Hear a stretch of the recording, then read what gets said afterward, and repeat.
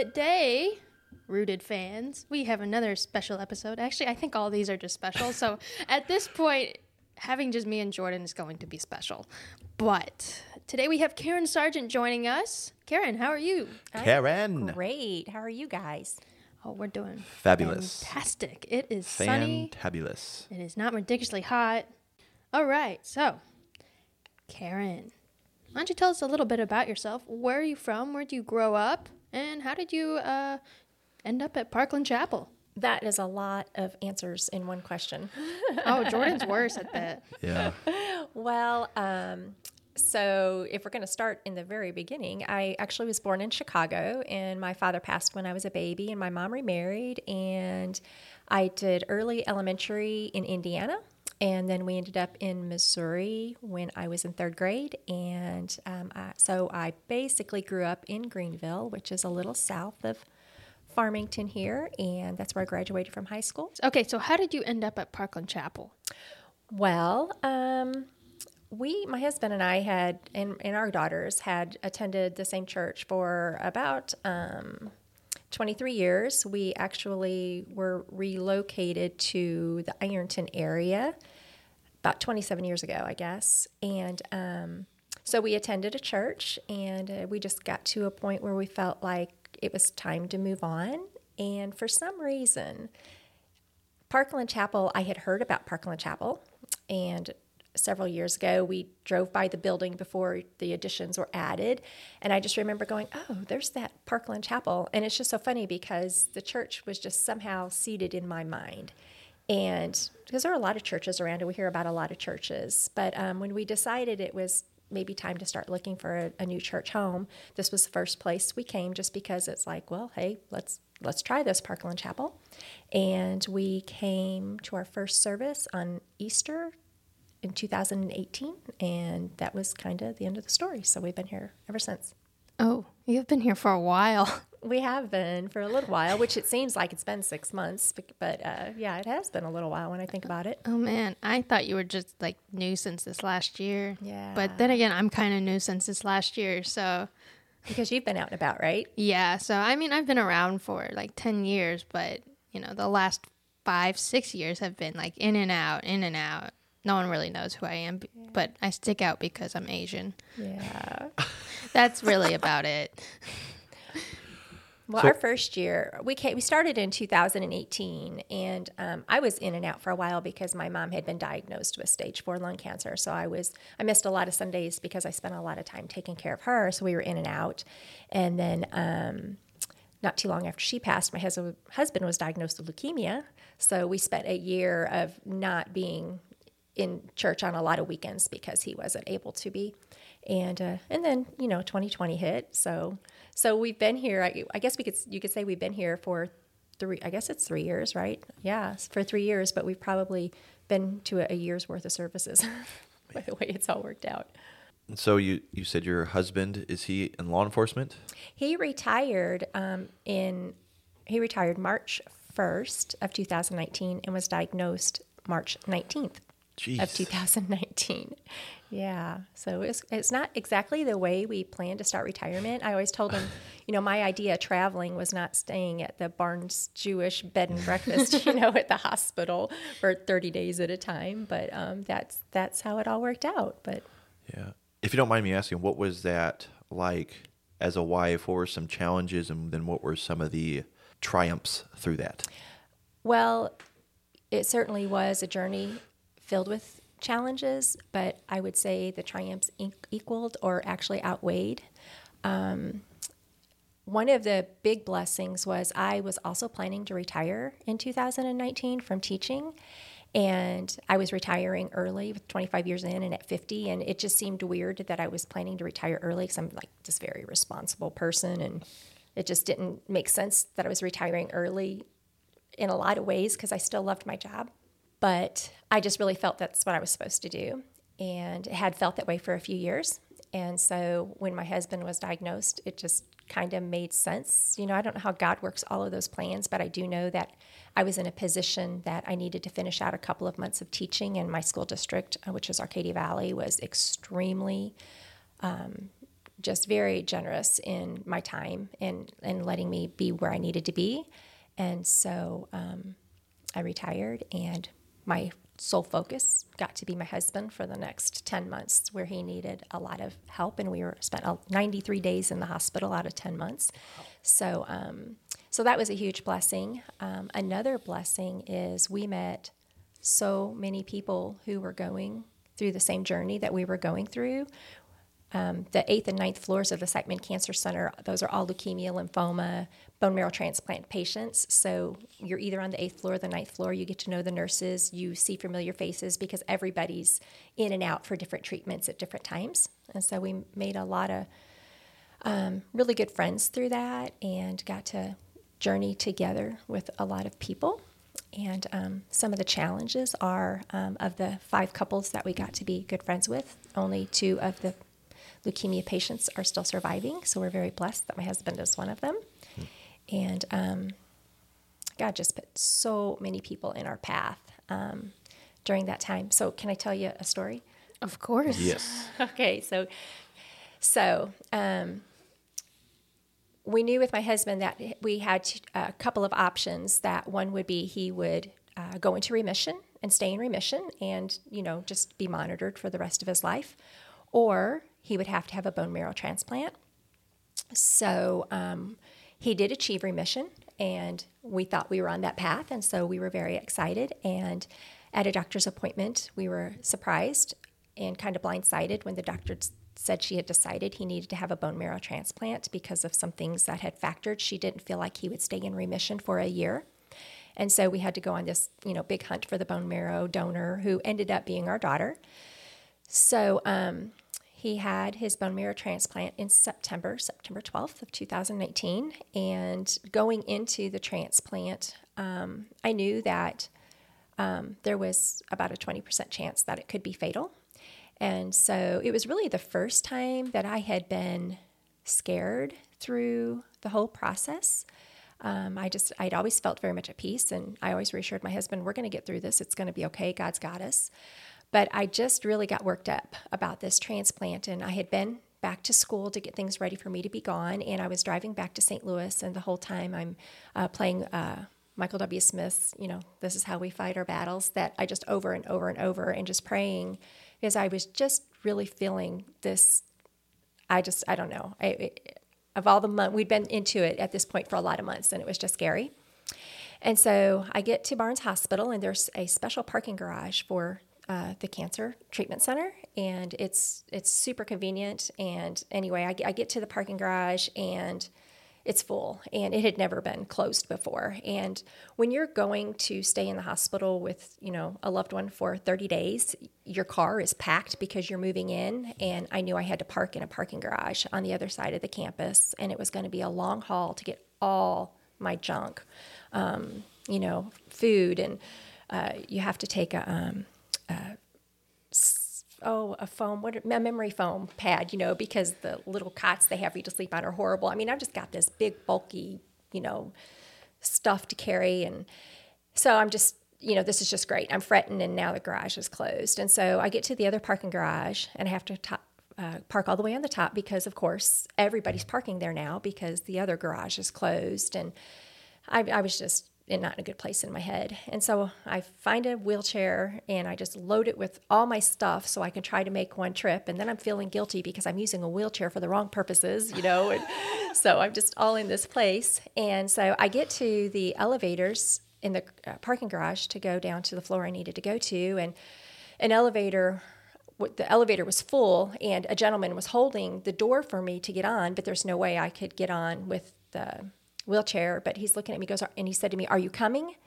And as soon as he said that, the left elevator opened, and there was only one man on that elevator. And I told the man, "No, thank you." And so I went to get on the other elevator. So I pushed my wheelchair of junk on that elevator.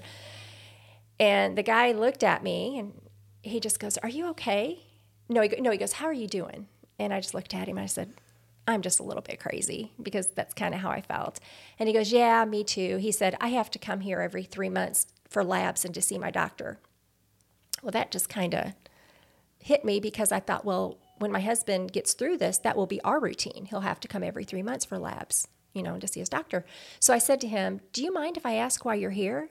And he said, yeah. He said, I had a bone marrow transplant 7 years ago, and I'm here for my labs and my doctor. And I said, you've got to be kidding me. I said, my husband's getting his bone marrow transplant tomorrow. And I said, do you mind if I, pick your brain a little bit? And he said, no, So we get off the elevator, and here I am pushing my big wheelchair full of junk, following this stranger, asking him all these questions. But he just, talked to me about his process, and, here 7 years later, and he's thriving. And I told him, when we reached his doctor's appointment, and I decided I should not go into the doctor's office with him, I told him, I said, this really was a God thing. I said, you just don't know the place that my heart and my head has been in.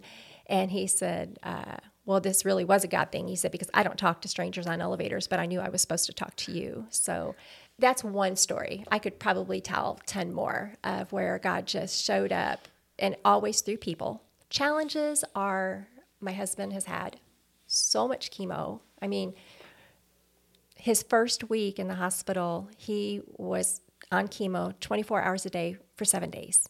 I mean, hooked to a chemo pole constantly. I mean, I didn't even know that existed. And that was his first round of chemo. So he's had so much. And even though he is doing extremely well, the chemo and the transplant have taken a toll on pretty much almost every system in his body. So, we've got dermatologists and cardiologists and ophthalmologists and, all the doctors. And so it's always treating different parts of his, system that were affected. And sometimes things pop up, just even a few months ago or few weeks ago, we had something new pop up, and it's all effects of that. And so it's always something.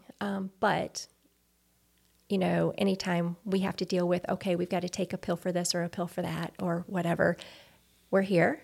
And, this is our story, and we've got a story to tell, and God has blessed us tremendously through this journey and through the people he put in our path. So.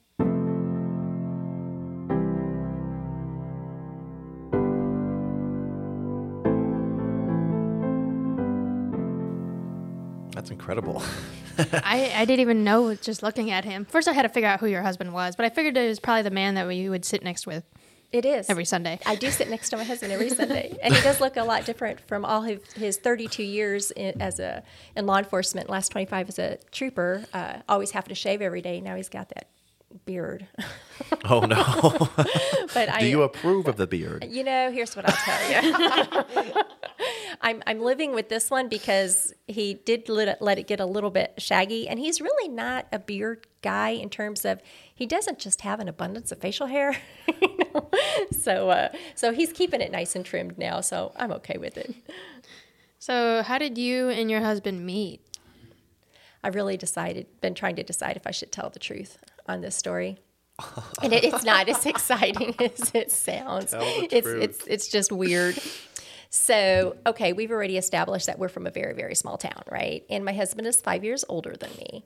And so his dad was my fifth grade teacher, and we were at school playing, or at recess, we were playing softball.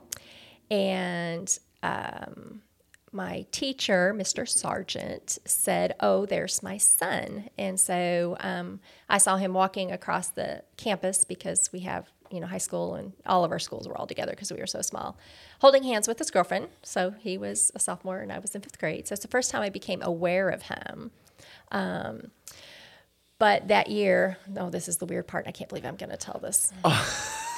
So, because it is so weird. And even in this society today, you're going to be like, how can that even happen? But so my best friend Sherry and I were in Mr. Sargent's fifth grade class, as I already stated. And we were teachers' pets.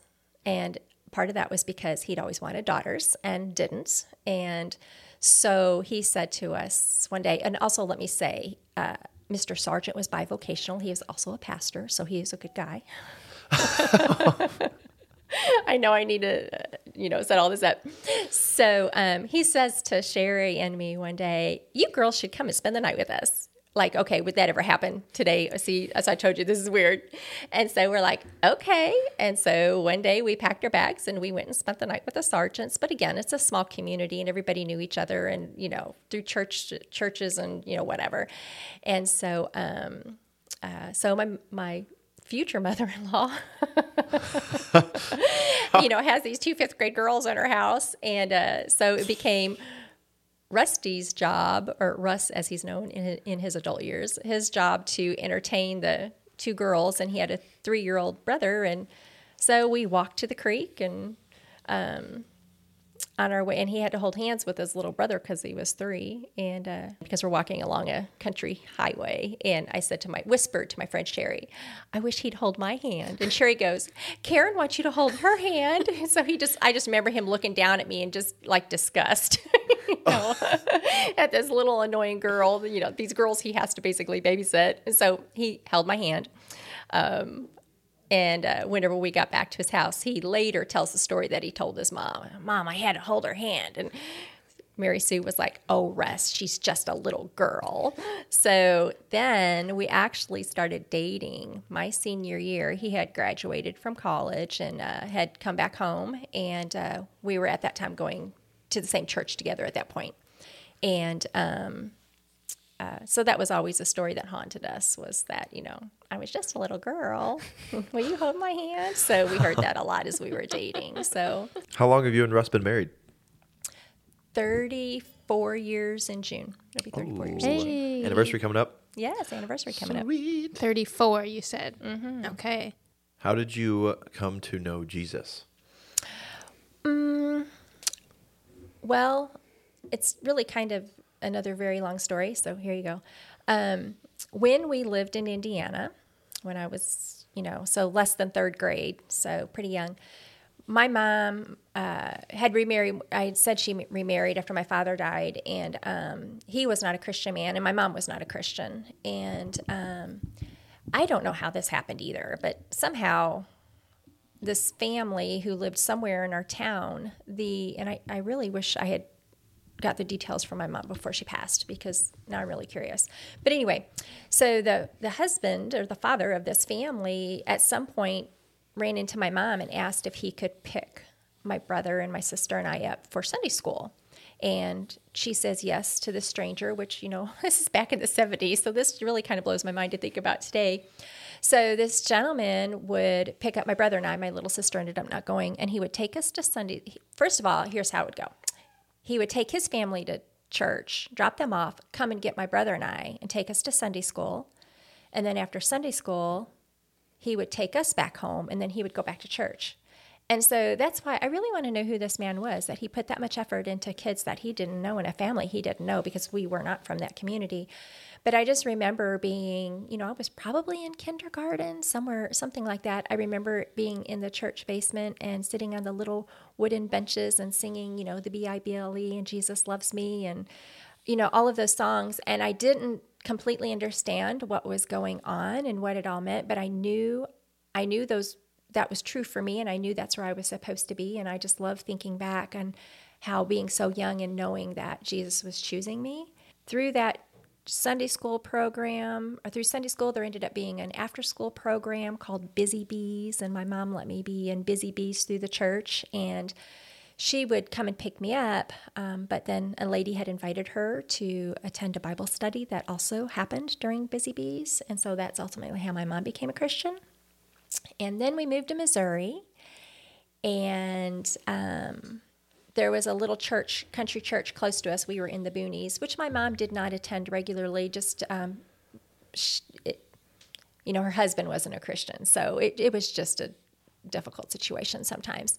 But there was a couple in the church who were an older couple, and they'd never had children, and they kind of adopted me as their granddaughter, kind of. And so they always made sure I was in church, and that's the church where I was saved at 10. That's how I came to know Jesus. And I just, look back on my experience as a child and even into my teen years.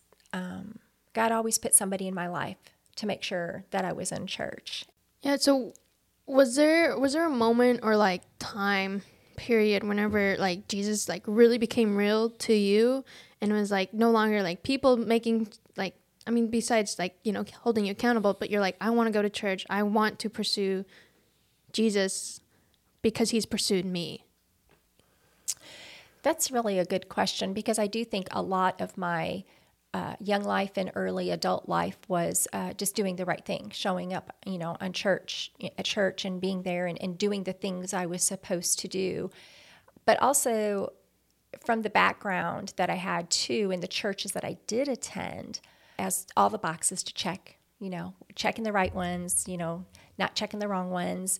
And so I really didn't understand God as a God of love so much.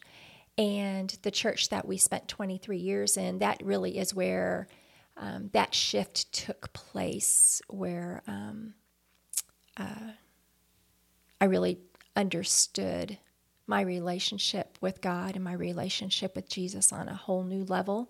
And it was just the way that it was presented. You know, it wasn't, oh, if you do this, God's going to be angry with you, you know, because that's a lot of how I grew up.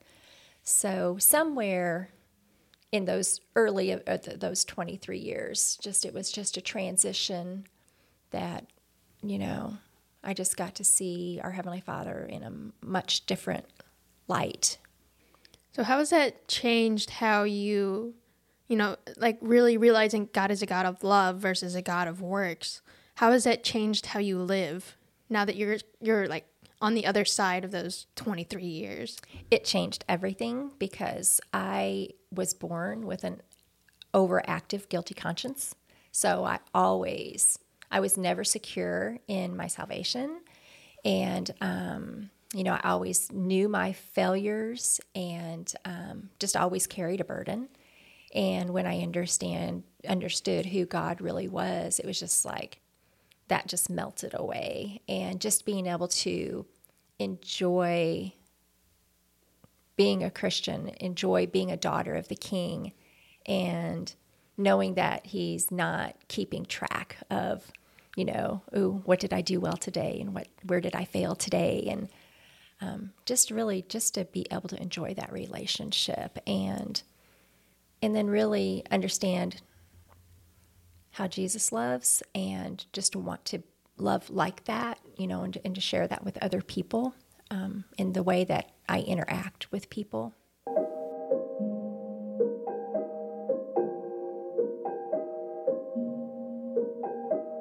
Tell us about some people who have really shaped your walk with Christ. The one that just really comes to my mind so much, and this is why I keep thinking I'm trying to go back, but the person who has really been such a huge influence and is Pat Larkin, who does attend church here.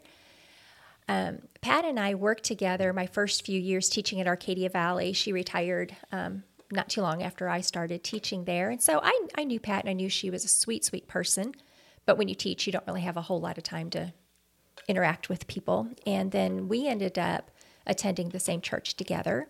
And her husband passed. And a year or two after that, our pastor was teaching a message and was based on the widows and the orphans, taking care of the widows and the orphans. And God just put Pat on my heart. And I don't like people to be lonely. I want people to feel welcomed and fit in, and I don't like people to feel lonely. And Pat had lots and lots of friends, and she keeps herself very busy. So she probably didn't really need me, but he just put her on my heart. And so I told her, you know, hey, let's do a coffee date once a week. And so we started doing that before I went to work. And then we realized that 30 minutes in the morning was not enough time for us to talk. So we try to have a coffee date at least one afternoon for 2 or 3 hours every week. And I kind of joke, she takes care of the widow, or I take care of the widow, and she takes care of the orphan. And but she's just such a tremendous influence. She's a prayer warrior. She is in the Word. I can have conversations with her that I really can't have with other people, to the depth that we can talk. And she just teaches me so much. And I ask her a lot of hard questions. And you want me to tell you the hard question I just asked her? Yes. We'll see what you guys think about this, because she tells me I have to take this to Pastor Mike. So there's this saying that, and I know you've heard it, that faith is not, what is it? Gee, I just lost it. Faith is not knowing God can, it's believing he will. So faith is not knowing he can do it, it's believing he will do it. And so I asked her, is that really biblical? You know, we know God can do things, but is faith really believing that he will? Because he has his own will, you know? And so if we're asking something, you know, so anyway, so that's our big question that we're trying to answer now, is that if that's biblical. And I think we've kind of decided that it's not.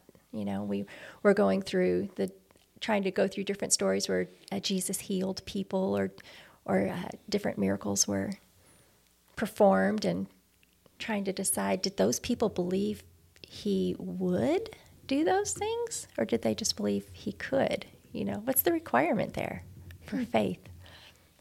So that's what we're throwing around. So your question ultimately is, like, how biblical is that saying? Mm-hmm. But then when you're looking at it through, it's like what is faith? What is faith? Kind of in a way, but like, what is faith believing that God can and will, or that he could and will? I don't know. It's what's required of us. Okay. What's required? Like for my husband, when he had leukemia, mm-hmm. you know, I prayed that God would heal him. Mm-hmm. Do I have to believe that God will heal him? Is that faith? Is that required of me? Mm-hmm. You know, because I don't know what God's will is. I didn't know mm-hmm. what his plan was for us. Yeah. I mean, it's like, he has said is if you have faith as small as a mustard seed. Right. You know, but like, what does that like look like? And I mean, I think to a point that's kind of that phrase is kind of like putting our, I don't want to say westernized, but like putting our human like thought process in it, because it's like that, the lady that touched Jesus's robes, right. Like, she's like, I don't know what was going through her brain exactly, but she knew that Jesus could, and she like, if I just touch his robes, maybe his power will like come through me. So it's like, it's almost like I don't know where this is going to lead, but at least it's better than everything else that I have tried. Because, you know, it's hard to pray, at least for me. You know, I can go, okay, God, I know you will do this, but there's also this little part of me that's going, no, I don't know that. Yeah, so then what if he doesn't do it? Yeah. And so I'm doubting mm-hmm. anyway. So then it makes it hard to believe and to ask, because I'm like, well, I'm not asking with 100% belief that he will. So why am I asking? Because then with that idea, if you pray, I have the faith that God, you will do this. Well, then what if he doesn't? Mm-hmm. Then is it on you now? Like, did you not have enough faith? And I love the illustration. It's not about the amount of faith we have, but the faith of who we have it in. And I was reading this in Hebrews the other day. It says faith shows the reality of what we hope for. It is the evidence of things we cannot see, or faith is the substance of things hoped for and the evidence of things not seen. So that's in Hebrews 11. But I don't think faith is the key to unlock what we want from God. I think we hope for. We know that God can do it. We know that he will do it. But even if he doesn't, I'm still going to trust in him. I think that's in Daniel 3 when Shadrach, Meshach, and Abednego go into the fire. We hope and we pray that he will do it. But we have to, I think, understand God's ways are so much higher and mightier. And I think when you do take that approach, I think it does put pressure on the person, and it puts all the focus on the human. If I have the faith, man, it's going to happen. Like, God will do this. And I think that even gets misinterpreted to be, now it's on you. Now it's your faith. Like, if it worked for Alana, well, then does she have more faith than I do? And is her faith more valid than mine? Then, and I don't think that is. I haven't read that phrase in the Bible where that particular one yeah. is not. It's a man-made phrase. Yes. And so that's where I was saying, to me, it's, the problems with that are, one, we're praying for something that we know is our will, but we Yeah. don't know necessarily, we don't know what God's will is. And so that's where I felt like there was a hole in that. And then, and why it just hit me, last week, Yeah. I have no idea. But then the other thing is, I just decided, because that phrase, I just see it, it's on plaques, it's on T-shirts, it's, on, graphics or whatever on social media. And I just feel like, what an untruth, a difficult untruth that is spreading. Yeah, and there's if a that's lot not of biblical. untwisting to do there. Yeah. There's another phrase too. I don't know if you heard this one. It's God helps the man who helps himself. Mm-hmm. I think that's the most unbiblical thing, because if you can help yourself, then you don't need God. God helps those who cannot help themselves. We come to God humbly. We don't bring anything to the table. It doesn't even matter about our faith. Like when Jesus was healing people, not everybody was a believer. People would touch him, get healed, and I don't think they were going to Jesus because, oh, here's the Son of God. I have faith in him that he can do. It's like, I can be healed. Now I can go away. It's like, sweet, I got my benefit. I'm done. But there are those phrases that get tossed around so much that it's like Christianese. Mm-hmm. Like, oh yeah, that's such a good quote right there. But a lot of the times it's like, well, I never really find it in the Bible. And for me, when I hear that phrase, it's like, oh, I got to have this a huge amount of faith to do this. And then the thing is, like, what if God doesn't do it?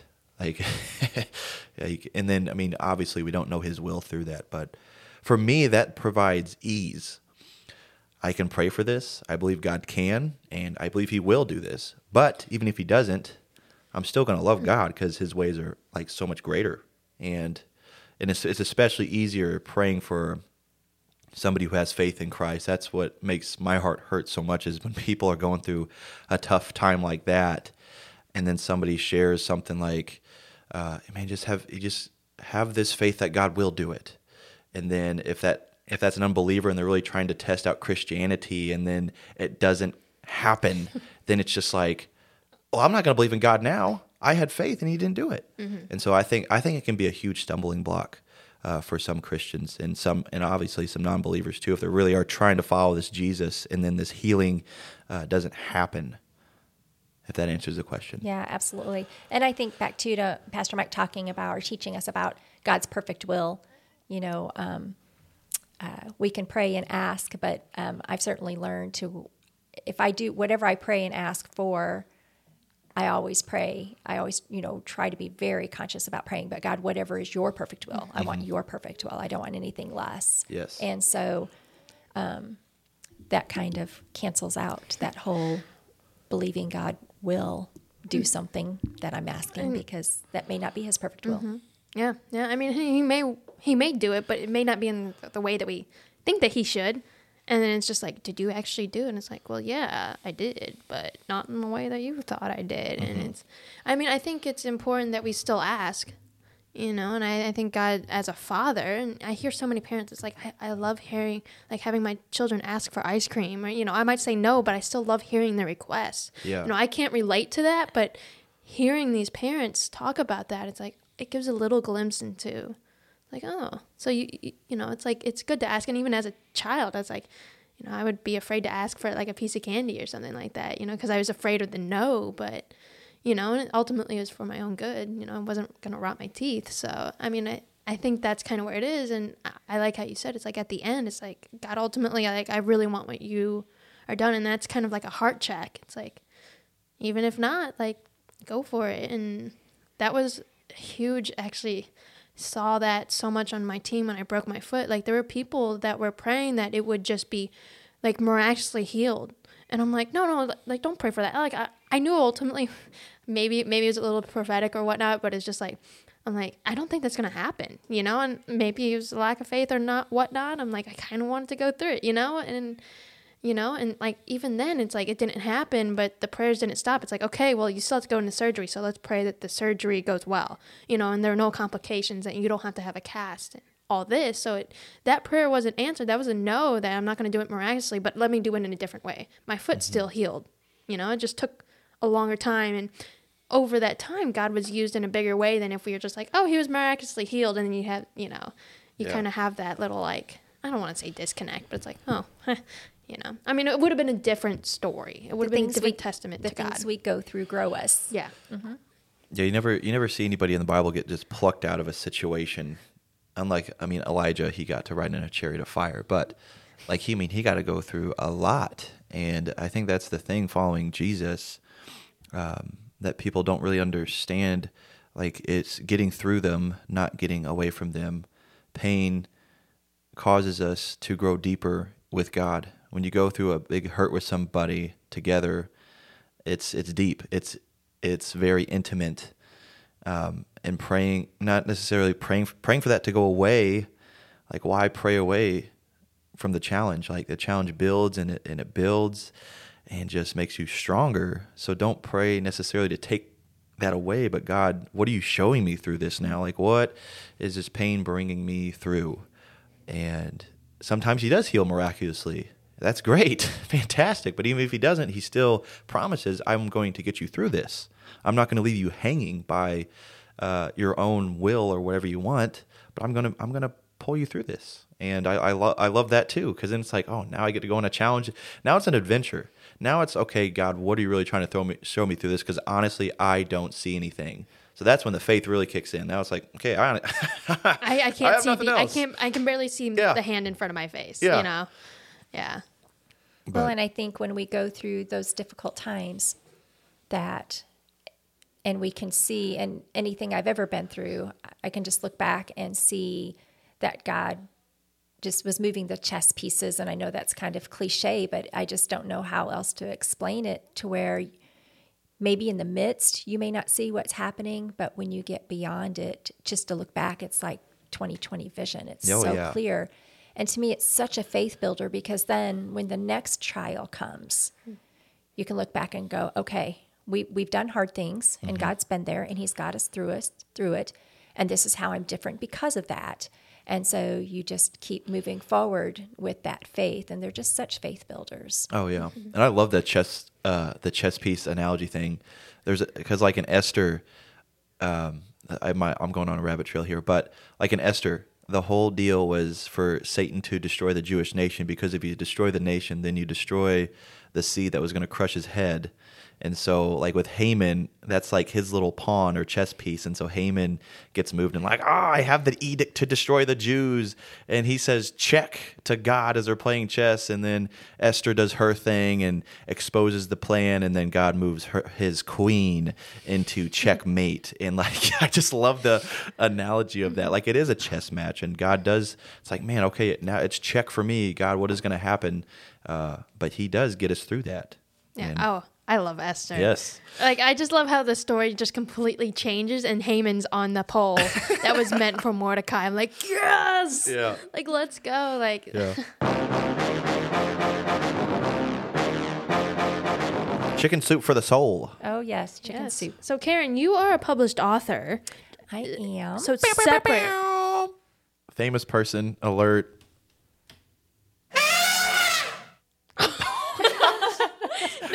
Not sad trumpet. No, Wait. That was so appropriate. I mean, seriously, it was.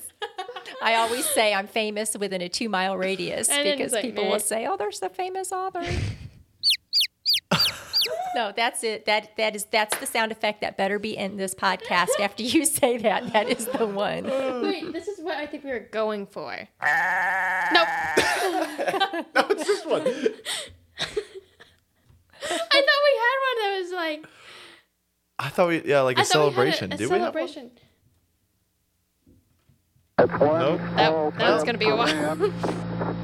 One giant leap for mankind. With that little rapid trail. Okay. You are a published author. Yes. Correct. This is separate from Chicken Soup from the Soul. Yes. From the Soul? Oh, my. I don't even know what Chicken it is now. Soup. For the soul. For the soul. We not gotta get from our the soul. preposition correct there. From the soul. One time I did have to memorize all 49 prepositions, but it was in song and it was fun. Fifth grade, English class. I went to St. Paul. They taught you. If you know your prepositions, then it's easier to make your subjects and verbs agree. Yes. This is the old English teacher right here. During. That's what I remember. Okay, back to your published author. Yes. which is you. Are you okay? Goodness. Back to the published author, which is Karen. What book did you write? The book I wrote is called Waiting for Butterflies, and it's Christian fiction, but there's just all kinds of problems through that whole story, through the whole experience there. So starting way back, I decided I wanted to become an English teacher because I love to read and write. And then when I became an English teacher, I had no time to read and write unless I was doing it for my kids in the classroom. And so I had this dream of writing a book that was really put on hold for a very long time. And when our second daughter was born, she was 5 months old, and she did not sleep through the night. And she's getting ready to turn 22, and she still is not a good sleeper. But so the whole story is we got a phone call in the middle of the night, right about midnight. And when the phone rings, it's not, at that late, it's never good news. And we had found out that my mother-in-law at the age of almost 61 had just passed unexpectedly in her sleep. And so I called a friend to come and stay with our girls, who were 3 and 5 months at the time. And so we could go down to Greenville to be with my father-in-law. And I told my friend, now the baby is not going to sleep through the night, so here's what to do, and then she'll go back to sleep. And so we went and did our thing and came back the next afternoon, and I asked my friend, who was single and had no children, so I was a little concerned about her taking care of the baby. Not the baby, just worried about her. And I said, hey, how'd everything go? How was the night? She goes, oh, the baby slept through. And I'm like, what? Because this had never happened. And I'm like, okay, good job, Brandy. Good time to choose to sleep through the night. Well, for the next 7 nights, she slept through the night. So, it was a little bit weird. And of course, I'm a writer, so I have an imagination. And my husband and I are laying in bed. And I said, you realize ever since your mother passed away, the baby has slept through the night. And he's like, I know, because he gets real creeped out about things. And it was quiet for a few minutes. And then he said, Mom, if you're here, you can go now. And I kid you not, the baby did not sleep through that night, or probably until she was 2 years old. And so I always say, I have no idea what happened. I don't know what was going on there. Maybe God was just making her sleep for us because he knew we needed to sleep. But in a writer's mind, I started thinking, what would happen if a mother was taken from her family before she was ready to go? Because my mother-in-law was not ready to go. She loved her family so much. And she had 3 granddaughters under the age of 3. She had so much ahead of her. So what would happen if a mother was taken from her family and wasn't ready to go? And so that was the idea that started my story, Waiting for Butterflies. And so I always joke that that book, it took me 10 years to start writing it, and then it took me forever to finish it, just because I was teaching and raising children. But it released in April of my youngest daughter's senior year. So I always say it took me 18 years to write a book and raise a baby. And so how did you get involved with Chicken Soup for the Soul?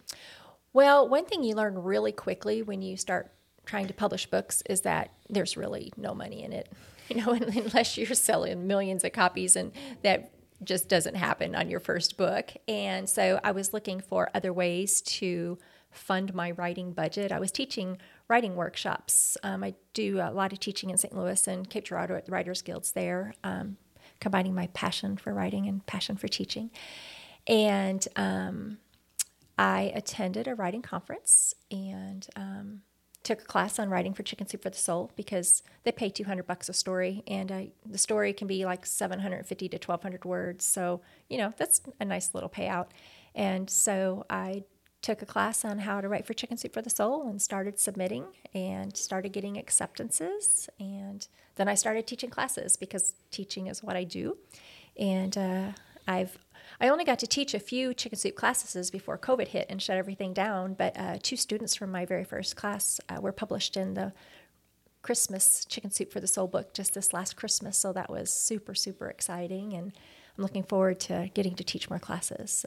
And I also write for Guideposts. There's Guidepost magazine, which has been around for a gazillion years, and they have a lot of other offshoots from just the main magazine. But I've written for 3 of their devotionals, and 2 of them just came out recently. One comes out in July, and right now I'm writing for Mornings with Jesus, which is a devotional a daily devotional for 365 days that will be out in 2023. So I actually coach aspiring writers, and one of the things I really have to do is talk them down to reality of saying, hey, 4% of books end up in a bookstore. I mean, it's just so small, and the average book sells 250 copies in its first year and 500 copies in a lifetime.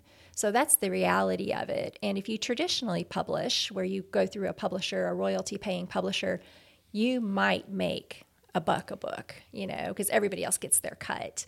And so it's just not what the aspiring author envisions.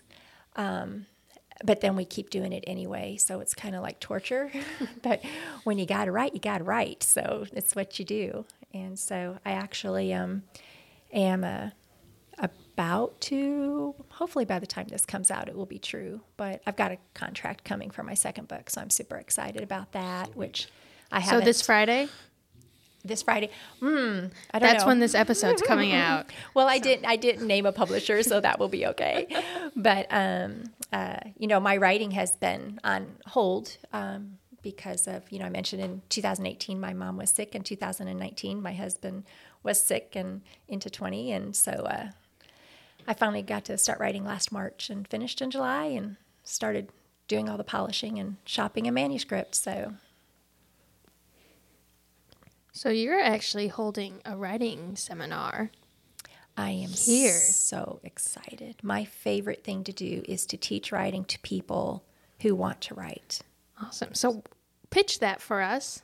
Pitch it for you. Yes. So Chicken Soup for the Soul publishes 101 stories in each book that they publish, and they publish about 12 books a year. And those stories are written by people just like us. And they say they want, how do they say it? Extraordinary stories from ordinary people, or something along those lines. Those words are in their little tagline. But it really is not difficult to write for Chicken Soup for the Soul. There's something very specific they're looking for. And I just love sharing those secrets and helping people achieve publication for the first time. Chicken Soup will receive somewhere around 3,000 to 5,000 submissions for each book. And so to be one of the 101 stories out of that bunch is challenging, but it may not be quite as challenging as it sounds, because another thing that I do is people will send me stories that they're writing for Chicken Soup for the Soul, and I'll critique them. And most of the stories that I receive just are so far from target. And I used to edit a youth magazine, and just the things that people send in, a lot of times people just write something and send it in, and they just don't realize how far off target the writing is.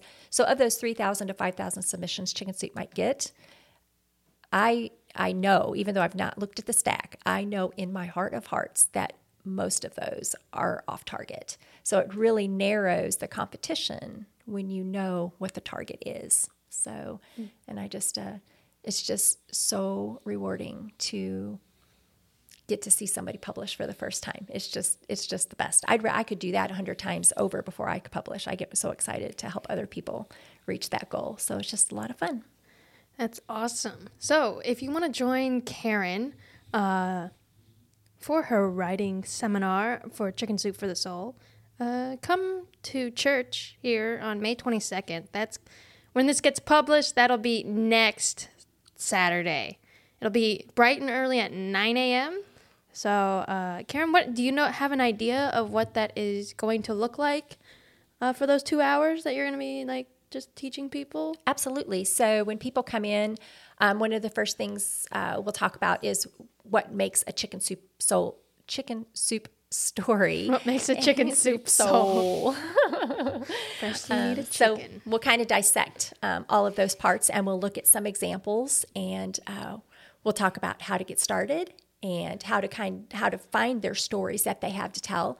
because a lot of times people will be like, oh, I don't know what I'd write about. Well, I've got a really effective way of priming the pump and helping them find those stories, because most of the time they don't just have to be these out of the world stories. It's the stories that we've experienced that, through everyday life that other people can relate to. So I help them find those gold nuggets.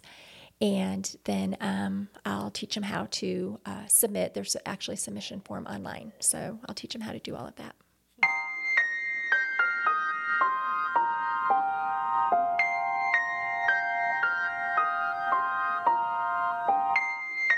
All right, random questions. Oh, no. Random questions. We'll start off fast. easy. Yes. And just the first thing that comes to your mind, we won't dissect these. Mm-hmm. What's your best or most favorite way to cook a potato? Oh, I've already thought this question through. First of all, I'm going to answer with eat a potato, and then I'll say cook a potato. So eat a potato is Five Guys French fries. Oh, yes. Delicious. Cook a potato is loaded mashed potato casserole.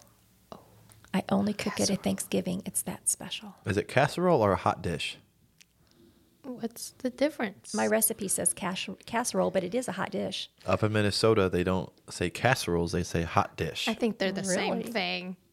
Do they just throw everything together? Yeah, and but they don't call it a put casserole. And if you call it a casserole, you're literally shunned.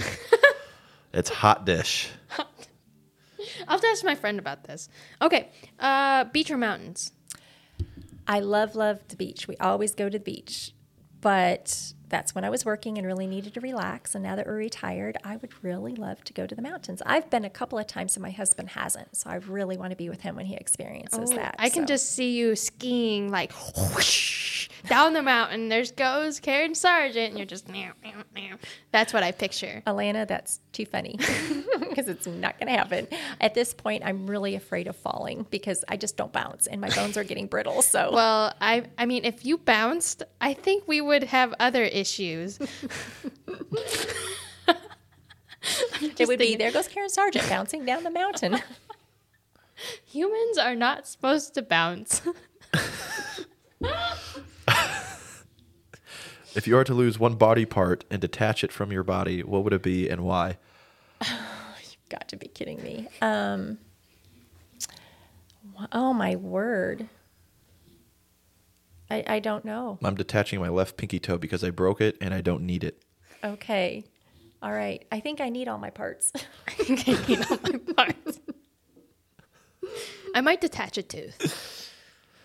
But I would kind of like to see what it'd be like to have a prosthetic arm.